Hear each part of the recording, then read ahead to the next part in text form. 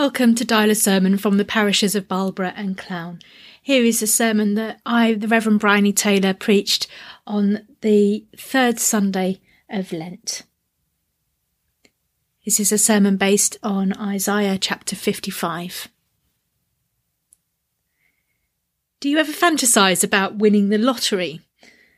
Do you ever plan out what you would do with the money?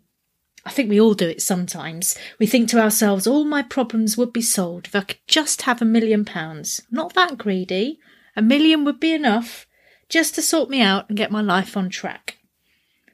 We often think like this, that if our circumstances changed just a little bit, if we just got that new house, if we just got that promotion, if we just met the right person, everything would be okay. But this is the kind of thinking that leads to depression. It doesn't give us life. Rather, it drains us of any joy we might have had as we take our eyes off what we have and onto what we don't have. This is what the son does in Jesus' famous parable of the prodigal son. He decides that he would be well set up if he could just have his inheritance now.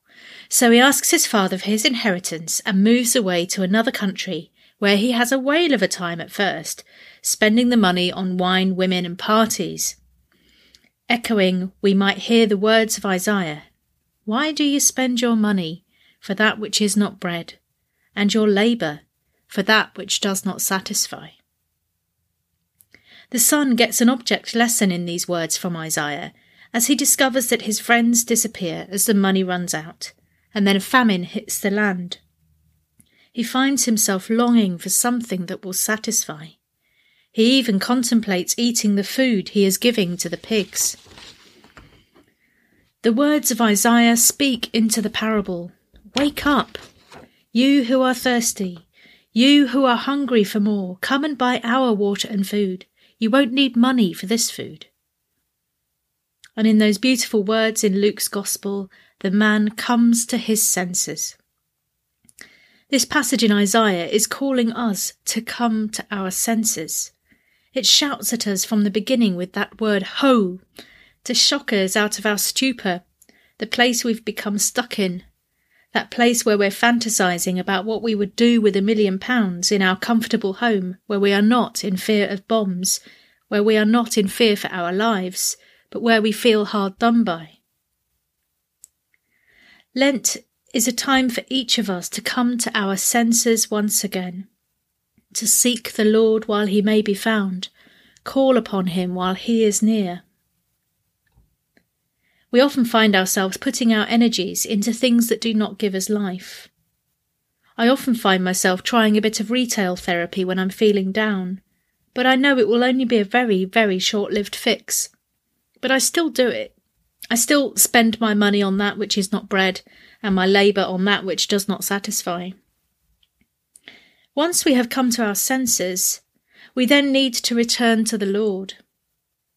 Another stumbling block in our path is our view of how God will respond to us. In the parable of the prodigal son, he thinks to himself, Dad will be furious with me. I will say I'm sorry and ask if I can work as his servant until I've paid back my debt to him. And he sets off on his journey, repeating to himself the script he will say to his father. We always assume the worst of God. We assume God will be angry with us, won't want us to see him, that God has given up on us, that we're not worthy of his attention. But what is the father like in Jesus' parable?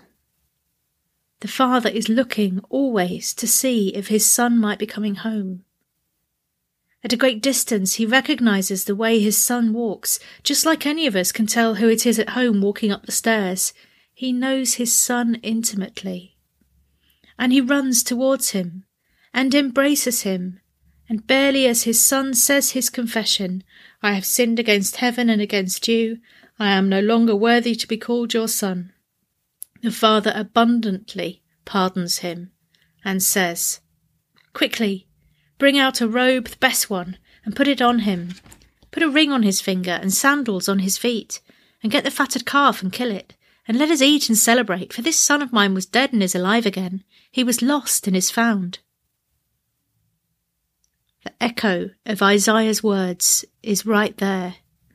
Let them return to the Lord, that he may have mercy on them, and to our God, for he will abundantly pardon. Abundant pardon, abundant forgiveness looks like a party with plenty of food. Food this time that will satisfy. Isaiah writes, "For my thoughts are not your thoughts, nor are your ways my ways, says the Lord. For as the heavens are higher than the earth, so are my ways higher than your ways, and my thoughts than your thoughts." We assume the wrong thing of God all the time. God's thoughts are nothing like ours. What a relief! God delights in inviting us to buy food and drink directly from him, to hunger and thirst for him, not for those things that don't satisfy.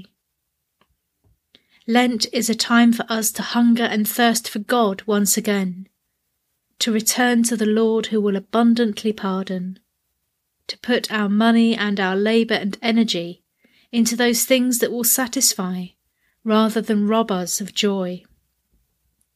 So let us come to the waters. We have no money, but we can come and buy and eat from the abundance of God's love. We come to this table to receive from God all he has for us, the free gift of his grace, the free gift of eternal life. As you come to receive communion today, remember the embrace of the Father of his Son. This is how God views you. He delights in you. He is delighted to see you. Receive from him the food and drink that truly satisfies, and be grateful in your heart that his thoughts are not our thoughts. Amen.